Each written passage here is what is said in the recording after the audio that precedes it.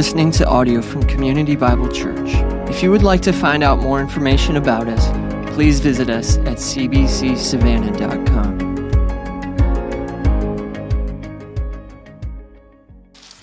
If you have a copy of the scriptures, I invite you to open to 1 Peter chapter 4. We're finally finishing out chapter 4, and we'll be soon finishing out this little epistle.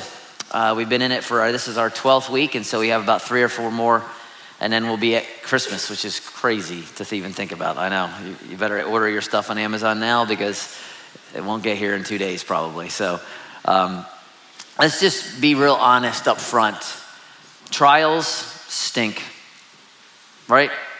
When no one ever says, man, my life is just too easy. What I really need is some conflict. What I really want is some pain. In fact, give me some controversy, some deep loss, some suffering. That's my greatest need right now. I need things to fall apart at work. I need to fail a couple classes just so I can have some fun when I go home at Thanksgiving. No one says that, right? No one says more pain, please.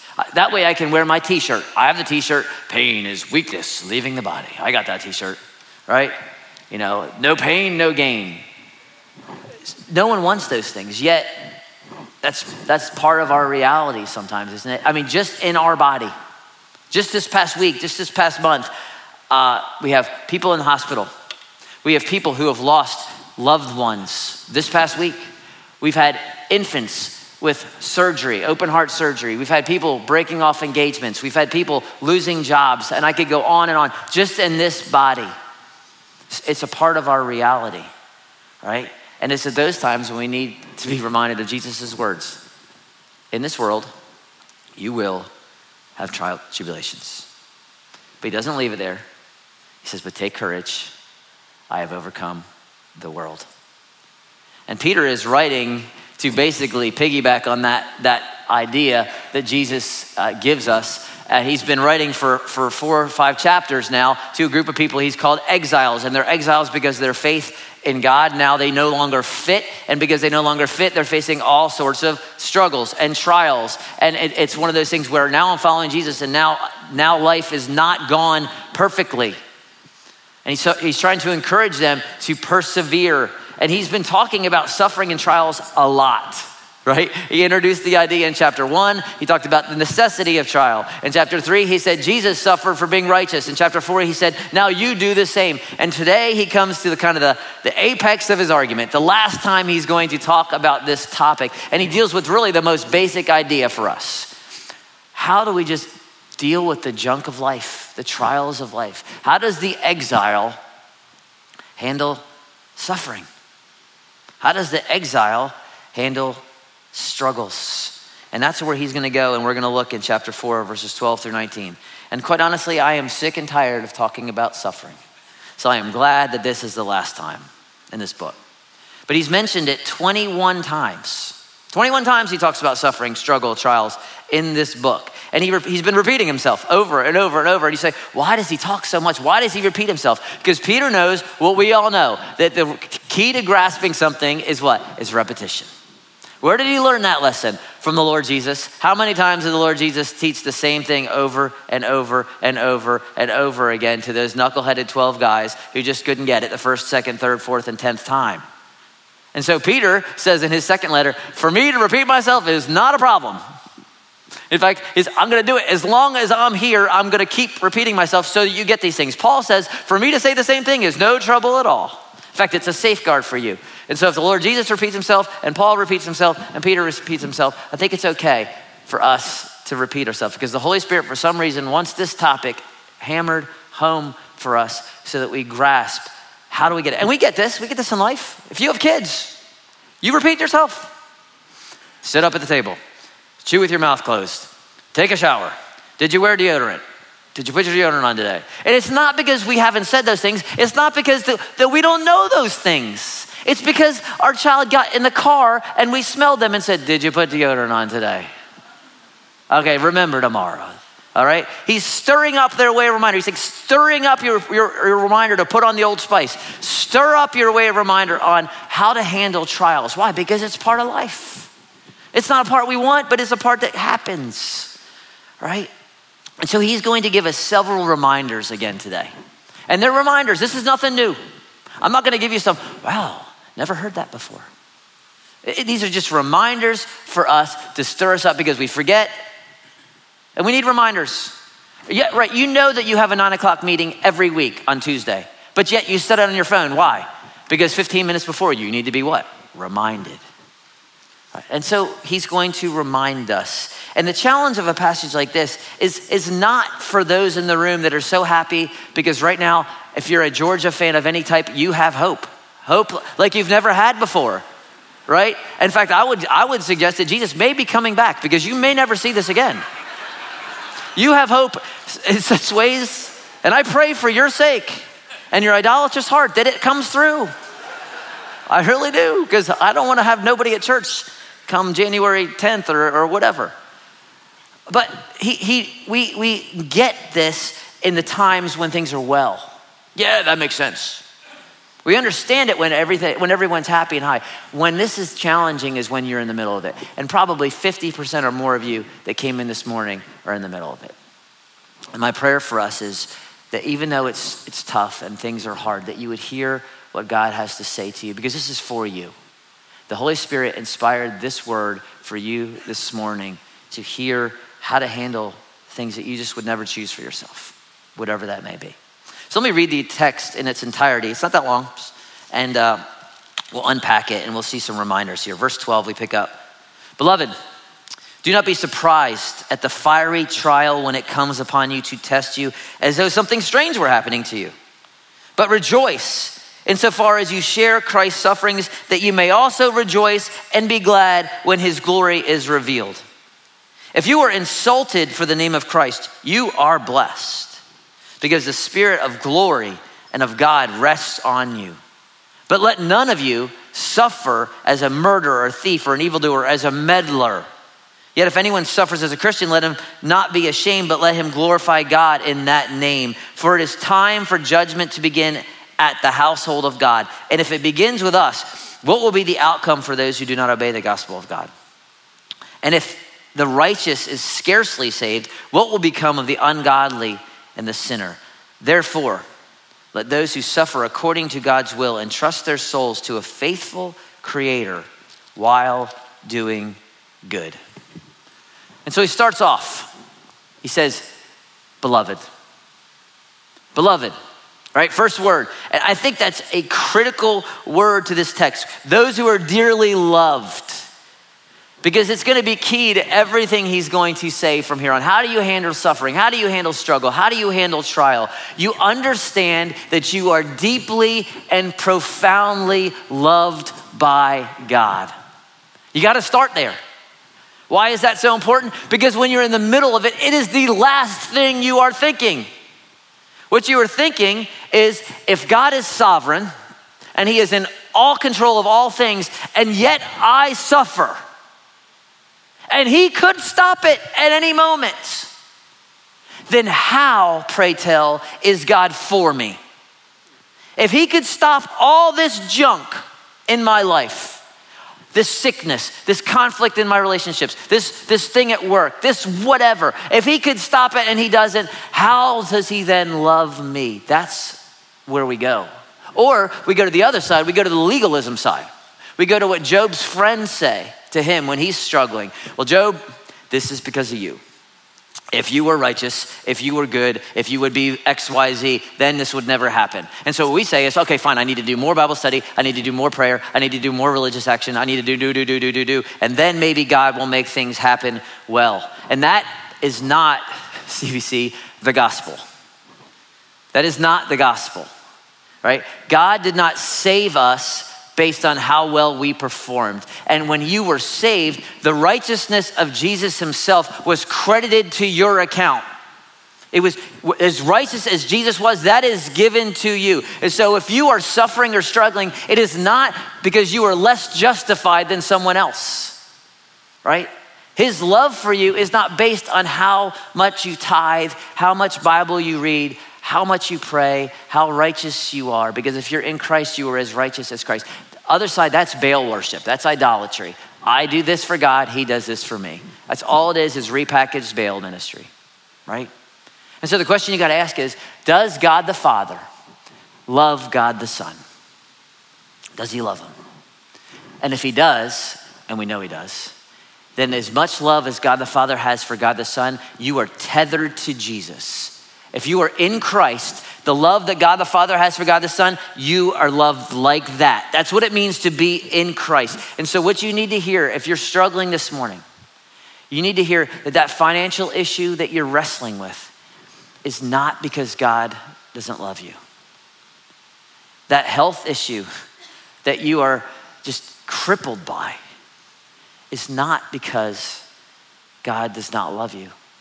That wayward child, that relational conflict, that boss who's a jerk, that fill in the blank is not because God's love is waning for you. In fact, the exact opposite is true.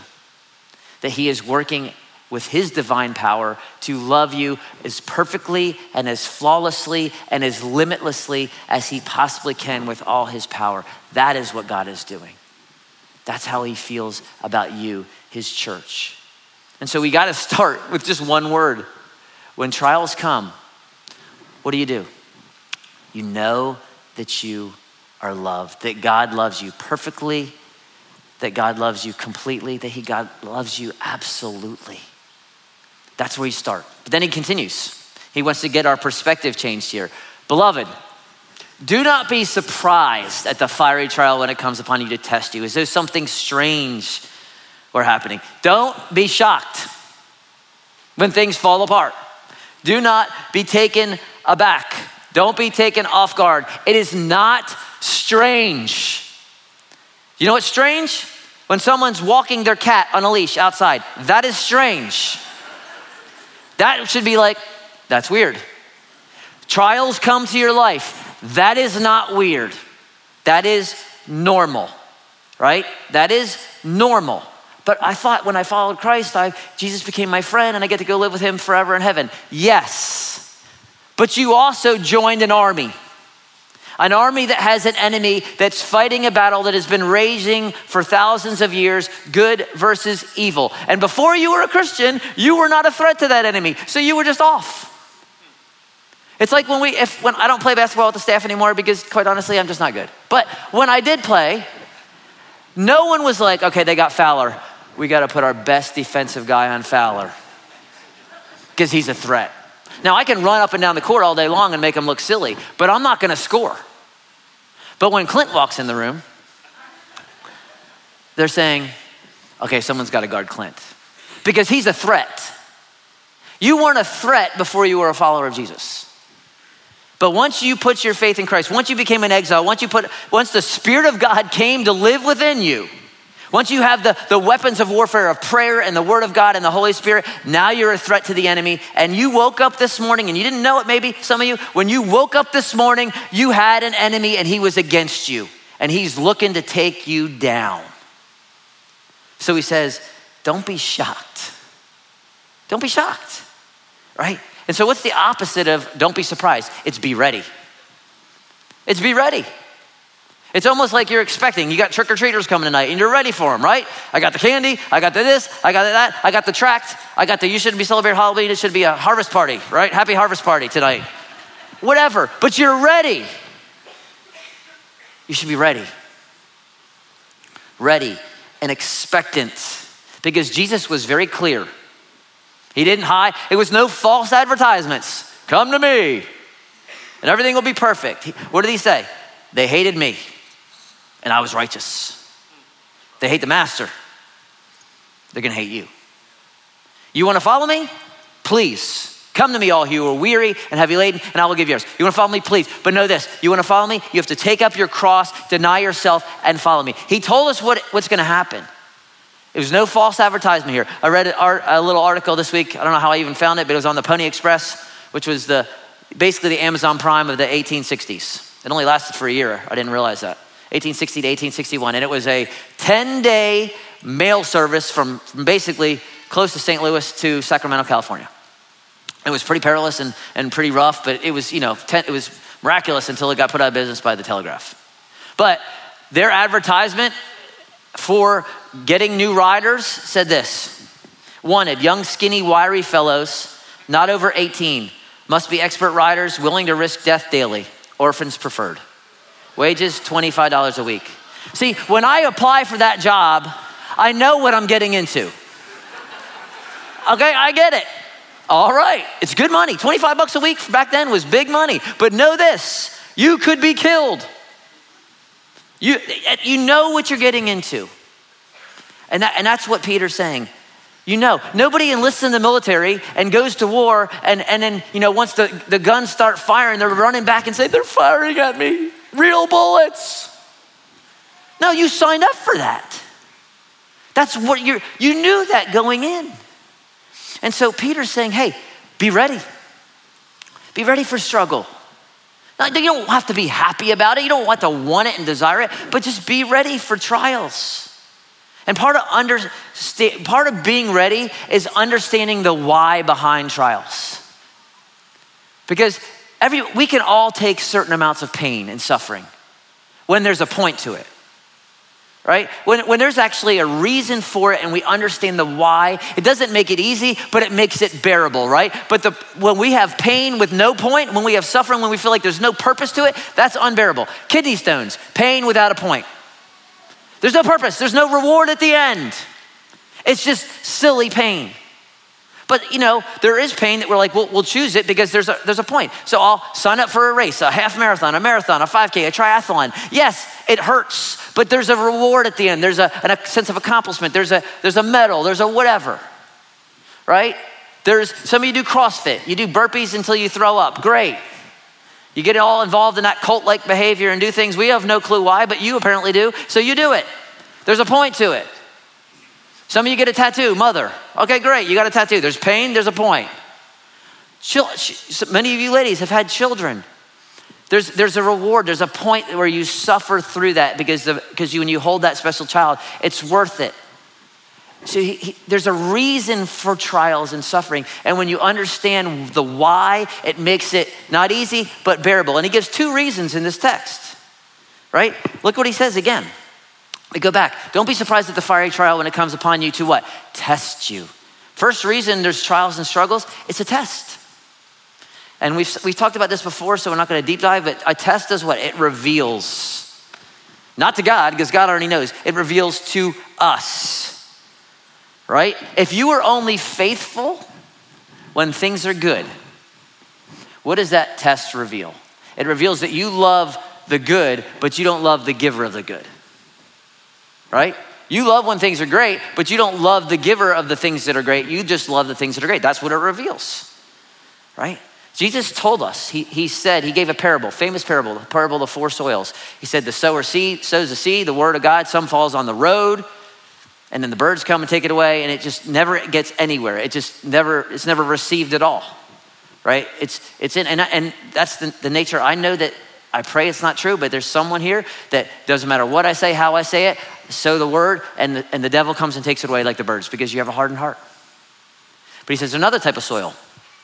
There's the rocky soil where the sower sows, and there's a little. He's talking about this kind of a top soil that underneath it is rocks. And so there's a little bit of soil and it starts to grow. That seed starts to grow a little bit and it looks like something's happening, but then the sun comes out and it bakes it and it has no root and it fades away. And Jesus says, this is what that's like. People hear the word and they receive it with joy, but then trials come. The heat of life comes and they fall away because there was no root.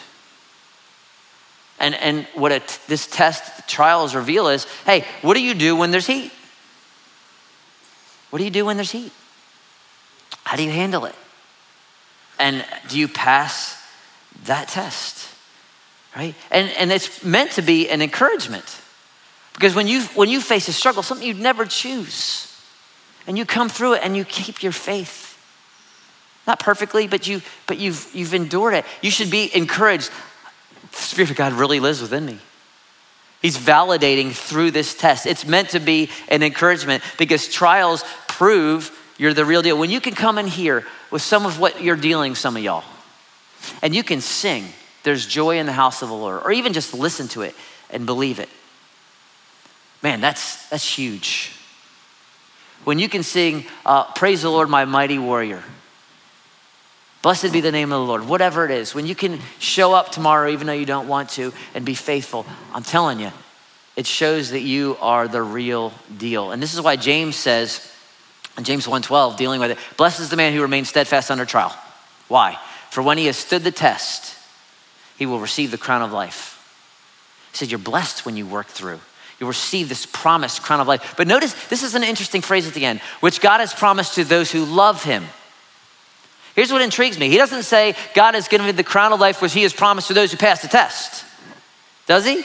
He says for those who love him. But what he's doing here is he's equating you standing firm with loving God. Because if you can stand firm in the test, it proves that your love is not just for the good, it's for the giver of the good. That you are loving God, which is what it reveals. And so if you're in the middle of something right now, and you're just in the middle of it, and I'm talking to 50% of us, what our response should be is, Lord, help me to show that I'm the real deal. And help me to love you in this. Because I don't want this, but I want you. I want you. And this stinks, and I wish you'd take it away. You're in good company if you are praying, God, take this away. Because Jesus said, God, take this cup from me. But not my will, but yours be done. So that's the first reason. The second reason is because it refines us. Beloved, do not be surprised at the fiery, literally the burning trial. There's a refining nature to trial. And we looked at this in chapter 1, so again, we won't deep dive it. You can go back and listen. But the idea is this: God allows heat in our lives to burn off the dross so that he can skim it off. Just like the refiner's fire would heat up the metal, heat up the gold, and that stuff would come to the top, the impurities, and he could skim it off. Sometimes God removes the things that we find the most comfort and satisfaction in to show that they will never satisfy. Your comfort, your job, your health, these are the things that you live for. These are your little gods. And so he removes that little God so that you see how foolish is my little God. And that you would see, hey, my satisfaction, my joy only can be found in God. And he also will often do it to remove the lies that we believe from the culture, that if I just have this, if I just get this, if I just go there, if I can have that, if I can look like that, then I'll be happy. So he removes those to show you, no, those are temporary. Your looks, eventually, it's all going downhill, literally. Your job, gonna be replaced. Your money, it's gonna be spent. Your house, it's gonna get old. Your car, it's gonna break down. All those things. Put your hope somewhere else. And so it refines us, because what he wants to see is you can't have a love for the world and a love for God at the same time. You just can't do it. So sometimes he'll remove those things so that you can draw near to him. So there's a refining nature of it. There's a testing nature, and that's what we're supposed to be ready for. Doesn't make it easy. No one's saying, yeah, just enjoy it. No, I'm not saying that. Please don't hear me say that. What I'm saying is that's the why. And when you know the why, then you can make it through. You can be ready, and you can remember God loves me. He continues, verse 13. But, here's a contrast. You see that word but, there's a contrast. Rejoice. That's fun. It's just one of those, not this, but that.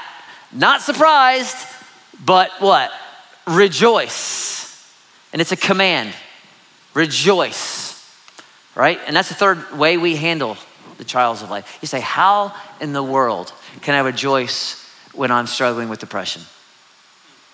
How can I rejoice that I just lost this person? How can I rejoice that I don't have a job, or that I have an inadequate job, or that I hate my work, or that, fill in the blank.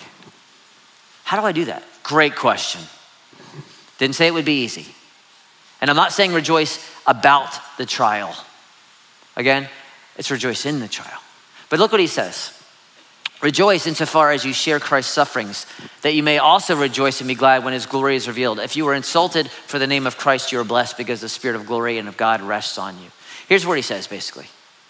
There is a certain level of intimacy that happens in the midst of trial that you really don't experience anywhere else. It's just the reality, right? That you will draw near to God in the middle of struggle and trial and ways, and you'll see him come through in ways that you just don't see when everything's going well. There's a future peace, yes, that you will rejoice when he is revealed. Yes, and that we've talked about that, right? You have an inheritance, it's imperishable, undefiled, will not fade away. Yeah, but there is a very real sense of intimacy and closeness to God when you draw near to him in trial that you will not experience anywhere else. And that is why you can rejoice. Again, look at the language, that you share Christ's sufferings. There's you're doing what he was doing thing there. You're, what Paul says, filling up what is lacking in Christ's sufferings. You're being there. Look at the end. You are blessed. Why? Because the Spirit of glory and of God rests on you. And he's talking about the Holy Spirit. He said the Holy Spirit in that moment is so near. There is an intimacy that you cannot experience when Paul and Barnabas are singing how great thou art in the pit of the jail. Why would they do that? Because there's something unique about God being in that moment that he's just not when we're not needy. And I think I think there's a humility piece and a dependence piece, and this is why we don't experience it normally, but it's just what Jesus said to the disciples. He said, when you get taken before kings and princes and governors, don't sweat it, y'all. Don't have some speech prepared. You just do it, and my Spirit's gonna be so with you. He's gonna tell you what to say in that moment, and you're gonna blow their minds. And that's exactly what happens every time one of the apostles stands before Felix or Herod or whoever else, that the Spirit is so close. We see it with Shadrach, Meshach, and Abednego in the Old Testament. They throw 3 guys in the fire, and old Nebuchadnezzar's up there saying,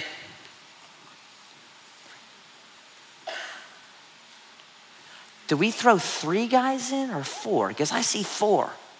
And one of them is like the son of the angels, because God is so with them in the fire, right? That's the idea. That with Stephen, remember Stephen being stoned, the first martyr in the church? He preaches this great sermon, and they are so mad at him.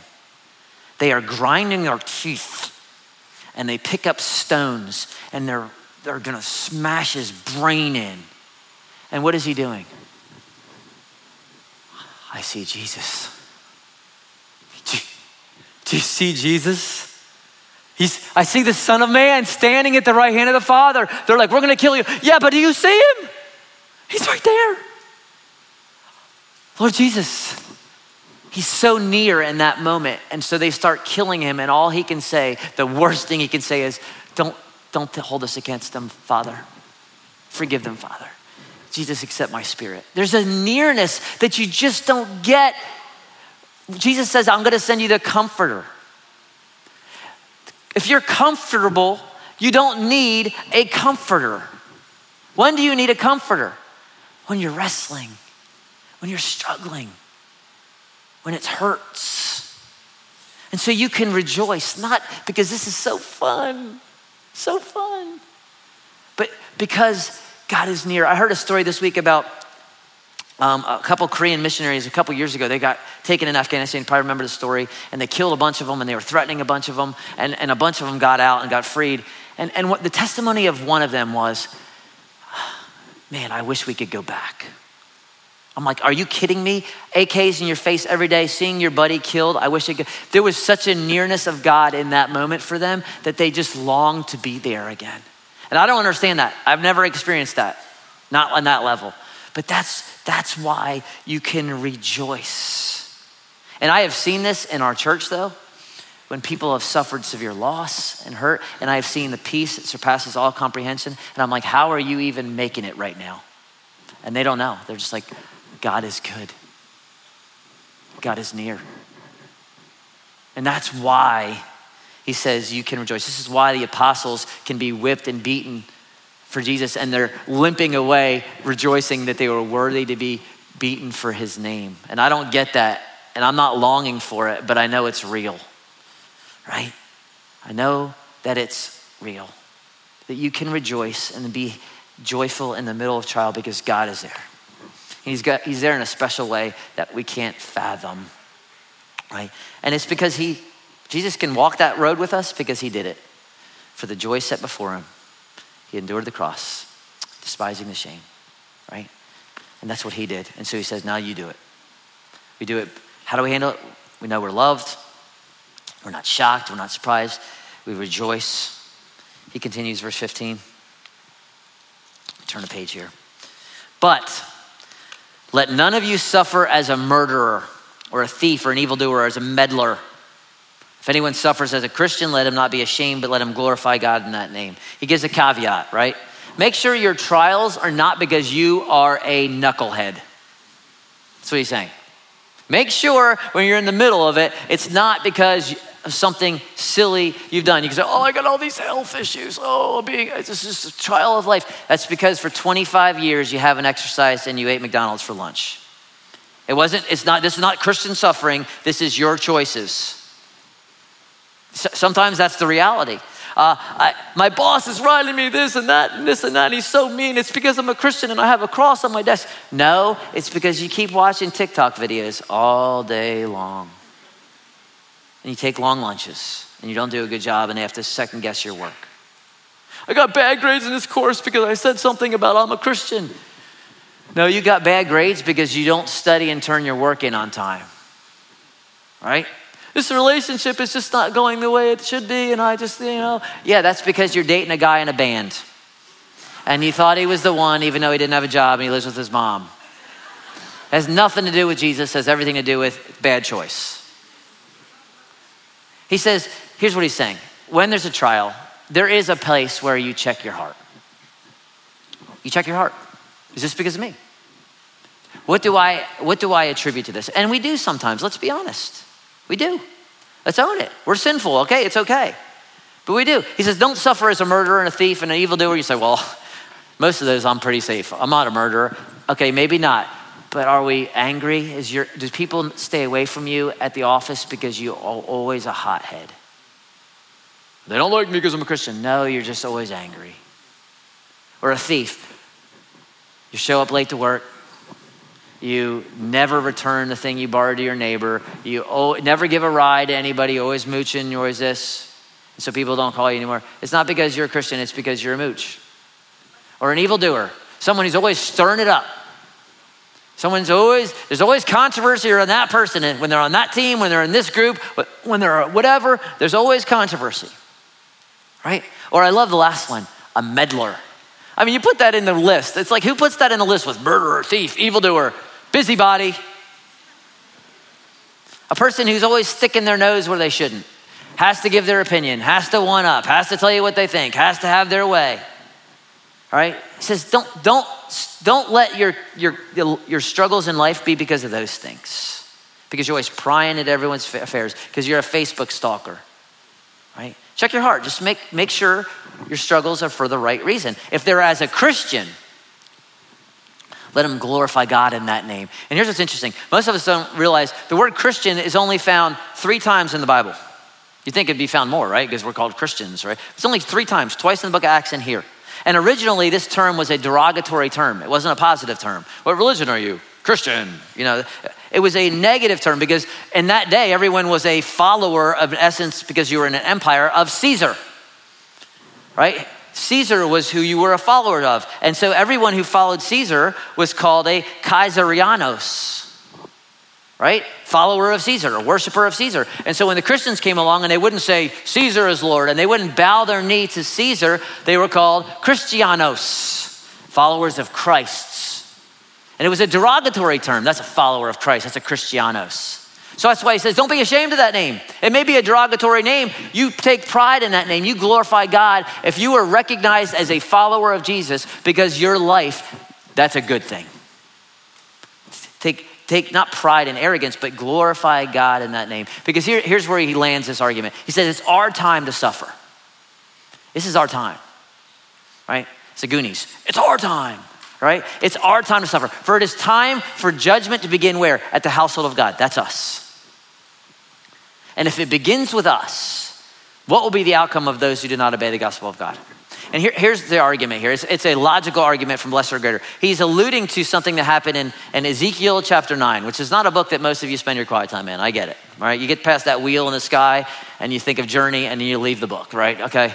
So, but this in Ezekiel 9, God tells his people, he says, I want you to, I've put marks on the people who are repentant and those who are not, those who are followers of me and those who are not. I want you to start at the tabernacle, at the temple. And I want you to kill everyone who's not repentant. Start at the household of God. Start at the temple and work your way out and take out all the wickedness in my city. And it's an allusion to that. He's saying judgment starts with us. It's our time. And if we are the beloved of God, the object of his affection, he sends his son for us. We are loved and treasured by God. If God allows suffering and trial in our lives, who are loved, that's our judgment. Then what's gonna happen to those who are not his beloved? He said, the idea is this, for the believer, this is as bad as it gets. And it can get bad, but it's not that bad. This is as bad as it gets, and then we have eternity and joy and pleasure and forevermore rejoicing. But for the non-believer, this is as good as it ever is gonna get. They're gonna be the object of God's wrath for all eternity. He says, it's our time judgment. This is our judgment, it's our little judgment, and it's nothing, 70, 80 years, a little while, as he says. But for them, it's eternal. So that's the idea. It's our time to struggle, right? Which gives us, y'all, a little bit of urgency to the gospel message, doesn't it? It should, right? It should. But the point is this, check your heart. Make sure the suffering that you're going through is not because you're a knucklehead. Be ready, know you're loved, be rejoicing. And then he gives one more point at the end. And this is really the summary, the conclusion of everything. Therefore, and again, I don't even need to say it, do I? You know what to say, right? You know, he's linking back. In light of all I've just said, that you are loved, don't be surprised, rejoice, check your heart, make sure you're suffering for the right reasons. Therefore, let those who suffer according to God's will. That is not a popular idea, is it? Think about that. That you are in a trial because of God's will. Right? That those who suffer according to God's will. Sometimes, no, all the time, if God is allowing this, it's his will. That's hard. But look what he says. You entrust your soul. The word entrust there is a banking term. It's the same idea that when you take your paycheck and you go to the bank, what do? You deposit it and you put it in there, what? For safekeeping, right? So that no one can get it. It's insured, it's all these things. It's a safe place. He says, when you suffer according to God's will, you are entrusting your soul, something more valuable than your paycheck. You are entrusting your soul to a faithful creator. Faithful means he doesn't lie, he does what he says, he will finish what he started. And how do we know he will? Because he's the creator, because he's got the power to back it up. That's why you're entrusting him to the omniscient, omnipotent, almighty God. You're entrusting your soul to a faithful creator, and here's the key phrase, while doing good. While doing good. What's he saying? Know that you're safe, know that God is good, and you keep doing what you're doing. And this is the last thing he would say to you. Keep on keeping on. Keep on keeping on. If doing good got you into this mess, keep it up. Wait, but I don't want the mess. Keep it up. Keep it up. If you not being willing to cheat the books and do something that's not above board that your boss is saying, and you're getting heat and you're getting threatened for that, keep it up. If you're not slandering your boss and slamming and being disrespectful like everyone else, and now you're ostracized and you're not invited to lunch, you're not invited to coffee because everyone thinks, oh, he's just a goody two-shoe, keep it up. If your boyfriend dumps you because you want to honor God with your purity and with your life, and you're scared, I don't know if I'll ever get married, keep it up. If your parents think you're cuckoo for Cocoa Puffs because you're following Jesus, keep it up. If you're willing to forgive and release this person that has wounded you, and everybody, your girlfriends, your parents, everybody are saying you needed this, you needed that, you needed this, keep it up. That's the idea. Whatever is causing the chaos, if it's righteous, keep doing it, because you have a faithful creator who will one day, you will receive your reward. So keep on keeping on. That's the idea. Don't stop. Don't stop living for God. Don't stop being righteous. Don't stop doing what he has called you to do, even if there's opposition, even if it's the very reason you are in the middle of the trial. Do not stop. That's what he says. Because you will, if you continue to sow, you will reap. Don't grow weary of doing good. You will reap a harvest. I shared before, several years now, the story of a missionary named John Patton, and I was reading about him again this week because I've been kind of reading about some of the early church martyrs, and this guy was a stud. You got to read about him. Again, John Patton, 1T. And he felt called to an island. Now we call it Vanuatu, I think is how you pronounce it. But it was an island in the Pacific. It's just east of Australia that was discovered in the 15-somethings. And there was basically cannibals and savages on these islands. And he wanted to take the gospel to them. And the first group of missionaries that went got killed and eaten before they got off the beach. And so he wanted to go. And I'm like, good for him. And one of the missionary organizations that was going to send him told him, this guy named Mr. Dixon, said, "The cannibals will eat you, John." To which he responded, "Mr. Dixon, you're advanced in years now, and your own prospect is soon to be laid in the grave, there to be eaten by worms. I confess to you that if I can but live and die serving and honoring the Lord Jesus, it will make no difference to me whether I am eaten by cannibals or by worms.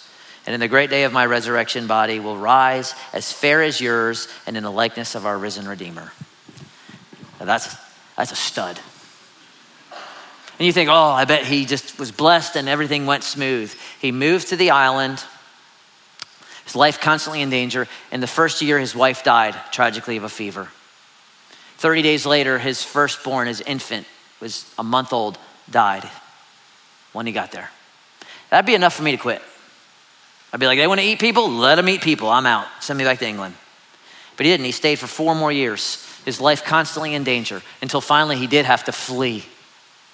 Went back to England, raised some more money, got him a new wife. What did he do? He went right back to the island. And 41 years later, the entire island of cannibals and savages were worshipers of Jesus. And it was, you read his story, it was not an easy path. That's a guy that you have to say, keep on keeping on, right? He did. He had that perspective. And hopefully, you're never gonna have to get eaten by cannibals, all right? But the reality is this: there's so many people suffering far more than we are for their faith. But that doesn't make it easy. It doesn't make it easy. We need to keep on keeping on. We need to know that we are loved. Know that you are loved. If you get nothing else out, know that you are loved by God. How much are you loved by God? He sacrificed his son for you. That's how much you are loved. We rejoice because we know that there is a God who is near. We're ready and we know there's a point. There is a point. It's a hard point, but God is refining you. He is growing you. He is forming you into the image of his son. Right? He is allowing you to be tested to prove that your faith is real. We search our heart. And then we keep on keeping on. That's what we do. So we're gonna pray. And if you need prayer, our prayer team would love to pray for you. They'll be in the back hall after the service. Because I know you're struggling, some of you, and it's okay to not be okay. It's okay. God knows. And so we'd love to care for you in that way, to pray for you in that way, to remind you that you are loved by God. Not because of anything you've done, because everything Christ has done. Let me pray, and we'll stand and sing. Father, thank you for the reminders. These aren't new truths. These are ones we just need to be reminded to stir up in our hearts. Thank you that we are loved, that you care enough that you want to shape us and refine us, and you want our affections to be on you. That we can rejoice in the midst of suffering and struggle. That we need to evaluate ourselves and help us to persevere, to endure. Just give us the strength to do that, because we feel like quitting sometimes, and that's not what you want. And so help us to be faithful because you are faithful, and to not doubt your everlasting, perfect love for us. It's in Christ's name I pray. Amen. You guys can stand.